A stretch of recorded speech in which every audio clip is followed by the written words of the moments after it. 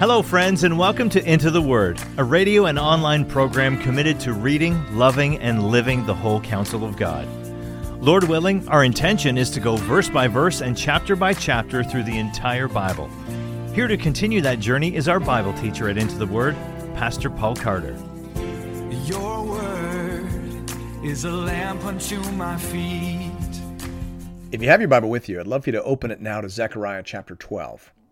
I mentioned in the episode on chapter 9 that all of these oracles, these four eschatological oracles at the end, are depicting the great events associated with the conclusion of God's work of redemption. The trick is knowing whether they are to be associated with the work of Christ in his first coming or his second coming. In general, I think the first two visions more directly and obviously relate to the first coming of Christ. Remember, Jesus rides into Jerusalem on a donkey, and the evangelists explain that by reference to Zechariah chapter 9. So I think we're on very firm ground in making that connection. But then I think the last two writings more directly relate to the second coming of Christ. In the last three chapters, 12, 13, and 14, the most common phrase used is the phrase, "on that day." Anthony Pedersen says here, the phrase, "on that day," occurs 17 times in these three chapters and refers to the day when the Lord will establish his kingdom on earth in glory, closed quote. So I think in general terms, we are moving towards the end of the end in terms of the actions and events being depicted. The events depicted in chapters 9 to 11 were the events leading up to the cross, whereas the events depicted here in chapters 12 to 14 are those that lead up to the crown. The climax of this section comes in chapter 14, verse 9, which says, "And the Lord will be king over all the earth. On that day, the Lord will be one, and his name one." Praise the Lord. So, zooming back in here in chapter 12 and into chapter 13, we're talking about the pierced one. The vision itself has two scenes. It begins with a prediction about a great battle when all the nations of the earth surround Jerusalem. But the Lord protects Jerusalem and fights on her behalf. He uses Jerusalem almost like bait in a trap, luring the nations in and then causing them to destroy themselves in their efforts to destroy her. Then in the second part of the oracle, we have a mass conversion as people look upon him whom they have pierced. That's where Gregory gets his title for this section. Now remember, this section as a whole was originally intended to provide encouragement. Thomas McComiskey, for example, says here, if Zechariah's book ended at chapter 11, verse 17, there would be a void of uncertainty as to the nation's future and the fealty of God to his promises. The subsequent chapters round out the message of the book, bringing it to a triumphant conclusion. Close quote. I think that's important for us to see. At the end of chapter 11, the people of Israel have rejected their good shepherd, and as a result, he has rejected them. Zechariah breaks the staff representing God's favor, and then he breaks the staff representing unity. He says pretty clearly that in rejecting the good shepherd, the people have rejected God's grace, and they have essentially committed suicide as a nation. That's pretty depressing. That would be a hard way to end a book. But thanks be to God, we have these last three chapters. Here, the prophet promises an amazing future. He sees something. He sees God protecting the city of Jerusalem, and he sees the mass conversion of the people. And he sees not just the city, not just the Jews, but the whole world and all the peoples in the world finally and completely restored. It's a wonderful ending and a wonderful promise. Hear now the word of the Lord, beginning at verse 1. The oracle of the word of the Lord concerning Israel. Thus declares the Lord, who stretched out the heavens and founded the earth and formed the spirit of man within him. Let's just pause quickly here. God begins by reminding the prophet and the people that he is the God who created the universe, and he is the God who created the spirit of man. So if he can do those things, then he can do anything. There is no such thing as difficult to the God who created all things. That's just not an issue. So all that matters is what this God says he is going to do. And in verse 2, he begins to tell us, "Behold, I am about to make Jerusalem a cup of staggering to all the surrounding peoples. The siege of Jerusalem will also be against Judah On that day I will make Jerusalem a heavy stone for all the peoples. All who lift it will surely hurt themselves. And all the nations of the earth will gather against it. On that day, declares the Lord, I will strike every horse with panic, and its rider with madness. But for the sake of the house of Judah, I will keep my eyes open when I strike every horse of the peoples with blindness. Then the clans of Judah shall say to themselves, the inhabitants of Jerusalem have strength through the Lord of hosts, their God. Now, remember here, we're dealing with apocalyptic imagery. We're not reading a page in the phone book. So we need to exercise some genre sensitivity. These are pictures, and they clearly mean something, but the correct interpretation of these depictions is a little more difficult to arrive at. And so here, I think we probably have to be a little more humble than perhaps we're used to. We need to use phrases like, I think the meaning here is, or the majority of interpreters suggest that. That's just the nature of working with apocalyptic imagery. Now, as applied to this picture, obviously we have some decisions to make. In these verses, a picture is being painted of a great battle around the city of Jerusalem. God is going to use Jerusalem like bait, luring the nations in. And then those nations are actually going to destroy themselves in trying to destroy her. That's what we're seeing in the picture. But what does it mean? In apocalyptic imagery, the prophets generally use scenes and colors from the past in order to make predictions about the future. So most scholars will say that this picture looks a lot like the story of the siege of Jerusalem by the Assyrians in the 8th century BC. Now that was the past even for the prophet Zechariah. In that story, the mighty Assyrian army had encircled the city of Jerusalem and looked to be poised for certain and absolute victory, when all of a sudden the angel of the Lord went out and struck the Assyrians with a plague, and 185,000 soldiers died in a single night. You can read about that in 2 Kings 19. It will be just like that, Zechariah says. In the future, on that day, the nations will surround Jerusalem, and God will go out and fight on their behalf once again. Okay. But what does that mean? Specifically, to whom or to what does that promise properly apply? Remember, the prophet is using a scene, a real historical scene, to say something about the future. But what? What is he trying to say? Is he saying that God will protect the city of Jerusalem in the future, the actual geopolitical entity known as Jerusalem, from all attackers in perpetuity moving forward? If that's what he's saying, then we've got a real problem, because Jesus in the Gospels predicted that Jerusalem would be destroyed, and he advised his followers to flee it. You can read about that in Matthew 24. So is Jesus canceling the prophecy of Zechariah? That would be weird, because Jesus said, do not think that I have come to abolish the law or the prophets. I've not come to abolish them, but to fulfill them. That's Matthew 5:17. So what's going on here? Well, we need to remember that Jesus took all of these threads and anticipations in the Old Testament prophets, and he absorbed them into himself. He said about the temple, for example, destroy this temple, and in 3 days I will raise it up. That's John 2:19. So, of course, as John tells us, in that scene there, he's not talking about the physical temple. He's talking about himself. So Jesus seems to have understood that all of these anticipations, many of which were painted in real concrete colors lifted from historical canvases, are actually telling a story about him. He's the temple at the end of the day. He's the ultimate temple. He's the thing that the temple points forward to. He is what the temple story ultimately anticipates, and his body, his people, are the true city of God. Do you see that? That's certainly how the apostles seem to understand things. Hebrews 12:22, for example, says, but you have come to Mount Zion and to the city of the living God, the heavenly Jerusalem. Now, the apostle says that to Christians, we believe, who were living at the time in Rome. So clearly, in the minds of the apostles, to become a Christian was, figuratively speaking, to come to Mount Zion, the city of the living God, the heavenly Jerusalem.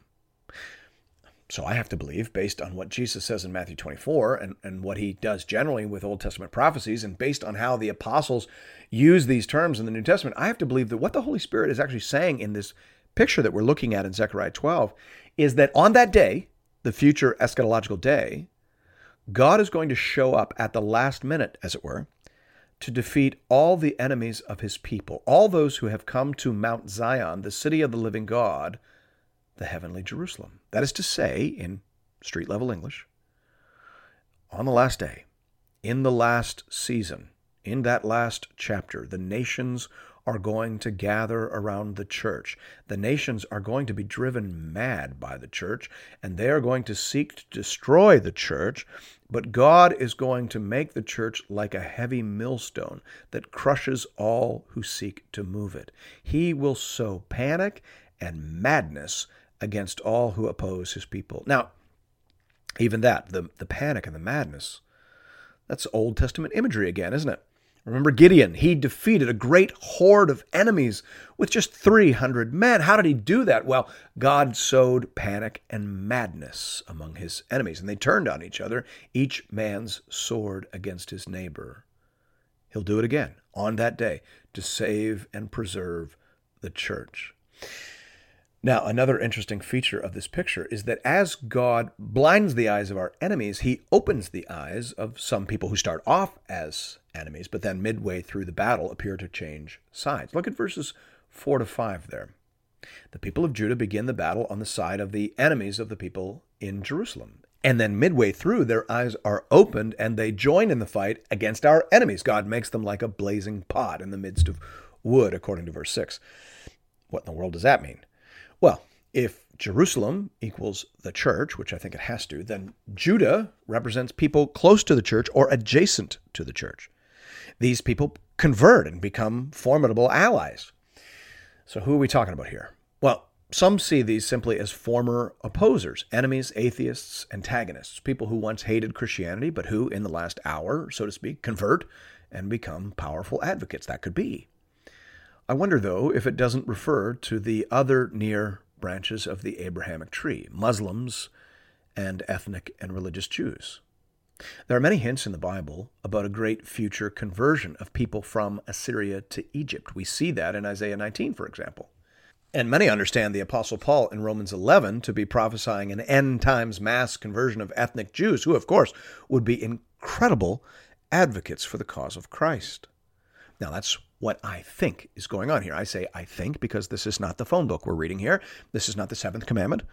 This is an apocalyptic oracle using colors lifted from Old Testament historical canvases in order to describe the saving work of God on that day. So I think a little bit of interpretive humility is actually appropriate here. All right, let's carry on with our experience of this oracle in verse 6. We've already touched on this a little bit. On that day, I will make the clans of Judah like a blazing pot in the midst of wood, like a flaming torch among sheaves, and they shall devour to the right and to the left all the surrounding peoples, while Jerusalem shall again be inhabited in its place in Jerusalem. So again, what we think this picture means depends upon how we've identified the various symbols. A picture is certainly being described, Jerusalem besieged by many nations, including even some of the inhabitants of Judah. Then mid-battle, the clans of Judah change sides and become powerful allies, wreaking havoc upon the enemy, and Jerusalem stands secure. What you think that is intending to communicate, of course, depends again on how you've made sense of the various elements. John Calvin, I think, guides us safely to the essence of the matter. He says here, in a word, he intimates that the church would be perpetually established, though all mortals conspired for its ruin and assailed it on every side. Yet the sanctuary of God, as he had promised, would continue there still, even to the advent of Christ. For then we know Jerusalem was to be wholly destroyed, together with the temple, as an end was to come on all these things, and the world was to be renewed. Close quote. So Calvin says there, the essence of this is simple, that God is guaranteeing. He's saying a church assailed, yet established. A church surrounded, yet delivered, and ultimately confirmed with the world itself to be renewed. I think that's a decent summary of the non-negotiables, of the simple essence, as it were, of this vision. Verse 7, and the Lord will give salvation to the tents of Judah first, that the glory of the house of David and the glory of the inhabitants of Jerusalem may not surpass that of Judah. On that day the Lord will protect the inhabitants of Jerusalem, so that the feeblest among them on that day shall be like David, and the house of David shall be like God. like the angel of the Lord going before them. And on that day, I will seek to destroy all the nations that come against Jerusalem. All right, now, verse 7 is very interesting. As I've said a few times, at the start of the scene, it appears as though the house of Judah is allied with the enemies of Jerusalem. That doesn't come out as clearly in the ESV as it does in the CSB, for example. Verse 2 in the CSB says, the siege against Jerusalem will also involve Judah. Then verses 4 to 5 in the CSB say, I will keep a watchful eye on the house of Judah, but strike all the horses of the nations with blindness. Then each of the leaders of Judah will think to himself, the residents of Jerusalem are my strength through the Lord of armies, their God. So, there it is more explicit that Judah begins this process on the wrong side, as it were. Then it sees that God is fighting for the people of Jerusalem, and Judah switches sides. That sets us up for verse 6 about their incredible value as allies inside the ranks of the enemy. That's how the ESV expository commentary has it. It says here, commenting on verse 2, it seems that Judah, referring to the inhabitants of the region around Jerusalem, is initially caught up with the nations in opposition to Jerusalem, closed quote. And then commenting on verses 5 to 6, it says, when the clans of Judah see God defending Jerusalem and presumably protecting them amid the ensuing disarray described in verse 4, they have a change of heart. God now promises to make them agents of his destruction against the people who come against Jerusalem, close quote. All right, so if we're right in these basic identifications, then verse 7 seems to be saying that God will save these people who once persecuted the church, but who have been converted. These folks like the Apostle Paul, former haters turned passionate advocates. He will save them such that their glory will not be in any way inferior to the glory of those who are already a part of the covenant community. People who see the Apostle Paul prophesying a great mass conversion of ethnic Jews prior to the second coming in Romans 11 generally also believe that these people will become incredibly effective evangelists. Romans 11:15 is the key verse there. Paul says, for if their rejection means the reconciliation of the world, what will their acceptance mean but life from the dead? So in the flow of Paul's argument there, he seems to be saying that if the initial hardness of the ethnic Jews actually sort of opened the door for the initial growth and expansion of the church among the Gentiles, what will their eventual conversion mean but life from the dead? It's a classic how much more argument, which seems to imply that the mass conversion of the ethnic Jews near the end of the church age will result in an absolutely incredible surge in world evangelism. And that certainly isn't hard for us to imagine. And it isn't hard to imagine that if there was a future mass conversion of Muslims to the Christian faith, if the entire Middle East united under the banner of Jesus Christ, if Muslims and Jews who formerly opposed Christ bowed the knee and claimed him as their Lord and Savior, it's not at all hard to imagine the impression that would have on the watching world. That could be what the prophet is foretelling here. Regardless of how far you want to press this interpretation, the basic message is reasonably clear. The Expositor's Bible Commentary says here, in the coming deliverance there will be no superiority or inferiority complexes or ranking of some above others in honor, closed quote. Amen to that. In verse 8, the prophet says that God will protect his people by making them strong. The feeblest will be like David, and the house of David like God. That's an incredible statement. God protects us by making us strong. We don't often think that way, do we? But that's what we're seeing here. In this picture, God makes the church so strong that anyone who tries to destroy her destroys themselves against her. Verse 10, and I will pour out on the house of David and the inhabitants of Jerusalem a spirit of grace and pleas for mercy, so that when they look on me, on him whom they have pierced, they shall mourn for him as one mourns for an only child, and weep bitterly over him as one weeps over a firstborn. On that day, the mourning in Jerusalem will be as great as the mourning for Hadad Rimmon in the plain of Megiddo. The land shall mourn each family by itself, the family of the house of David by itself, and their wives by themselves, the family of the house of Nathan by itself, and their wives by themselves, the family of the house of Levi by itself, and their wives by themselves, the family of the Shimeites by itself, and their wives by themselves, and all the families that are left, each by itself, and their wives by themselves. Now let's first notice that the house of David and the inhabitants of Jerusalem seem to go together. They do here in verse 10, and they do also up in verse 7, and that makes sense. Jerusalem is the city of David, and if our identification of Jerusalem as the church makes sense, then it is appropriate to think of the church as the house of David in a figurative sense as well. We see that in the New Testament. We think of Paul's opening words in his epistle to the Romans. He says, Paul, a servant of Christ Jesus, called to be an apostle, set apart for the gospel of God, which he promised beforehand through his prophets in the Holy Scriptures concerning his Son, who was descended from David. So to be in Christ is to be in the house of David. We see the same thing in Acts 15. In Acts 15 at the Jerusalem Council, when the church is trying to figure out how to make sense of this massive influx of Gentiles, they actually turn to a prophecy in Amos 9 about the rebuilding of the tent of David. And they look at the influx of Gentiles into the church and they say, this is that. The incredible increase of the church is the rebuilding, the renovating of the tent of David. So the apostles saw the people of Christ as having been grafted into the house of David. All right, so what's going on here then in verse 10? The house of David, the people of Jerusalem, people we've identified as the church. Why are they mourning for the one they have pierced? Obviously, that's Jesus. Few things are more obvious than that. In John 19:36-37, right after the soldier pierces Jesus' side, John writes, "For these things took place that the scripture might be fulfilled. Not one of his bones will be broken." And again, another scripture says, "They will look on him whom they have pierced." So John is identifying Jesus on the cross as the locus of faithful meditation, as it were. He's making that connection for us. Jesus on the cross is him whom they have pierced. And here, what we're being told is that while God is working this incredible deliverance and dramatic conversion all around them, the covenant community is meditating deeply upon the person and work of Christ. Thomas Mikimiski says here, "The Lord's activity on behalf of Judah and Jerusalem will not occur apart from their spiritual renewal," closed quote. So this is a time of spiritual, theological, and devotional renewal, not just a time of dramatic numerical increase.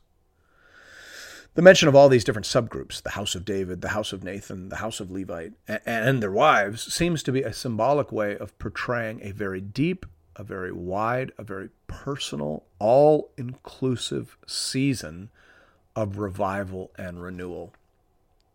Remember, this section, this oracle, is intended to be a great encouragement. Things were not looking good at the end of chapter 11. But here, things are looking very good. Though the nations rage, the Lord has done a great work of deliverance and renewal on behalf of his people. He has preserved them from their enemies.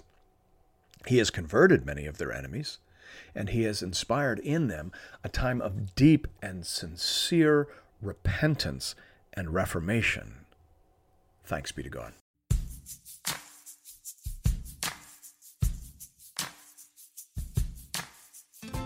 And thank you for listening to another episode of Into the Word. If you've appreciated the Into the Word ministry, I'd like to personally invite you to pay it forward by supporting one of our preferred mission partners. For the remainder of this year, we are highlighting the church planting ministry Mile 1 in St. John's, Newfoundland. Newfoundland is classified as an unreached population, with less than 2% of people identifying as evangelicals. Mile 1 Ministries is committed to helping healthy churches plant other Bible-believing, gospel-preaching churches. Here at Into the Word, I only promote ministries that I have firsthand, on-the-ground experience with. Mile 1 is bearing fruit and is being led and stewarded by people that I know and trust. If you'd like to make a contribution to this important ministry, you can do that by visiting the Into the Word website at intotheword.ca. There are giving options there under the Give tab for both Canadian and American listeners. International listeners are welcome to give as well, though their gifts may not qualify for charitable receipts in their nation. Thank you for considering this method of showing your support for the Into the Word program. And may God alone be glorified. Your word is a lamp unto my feet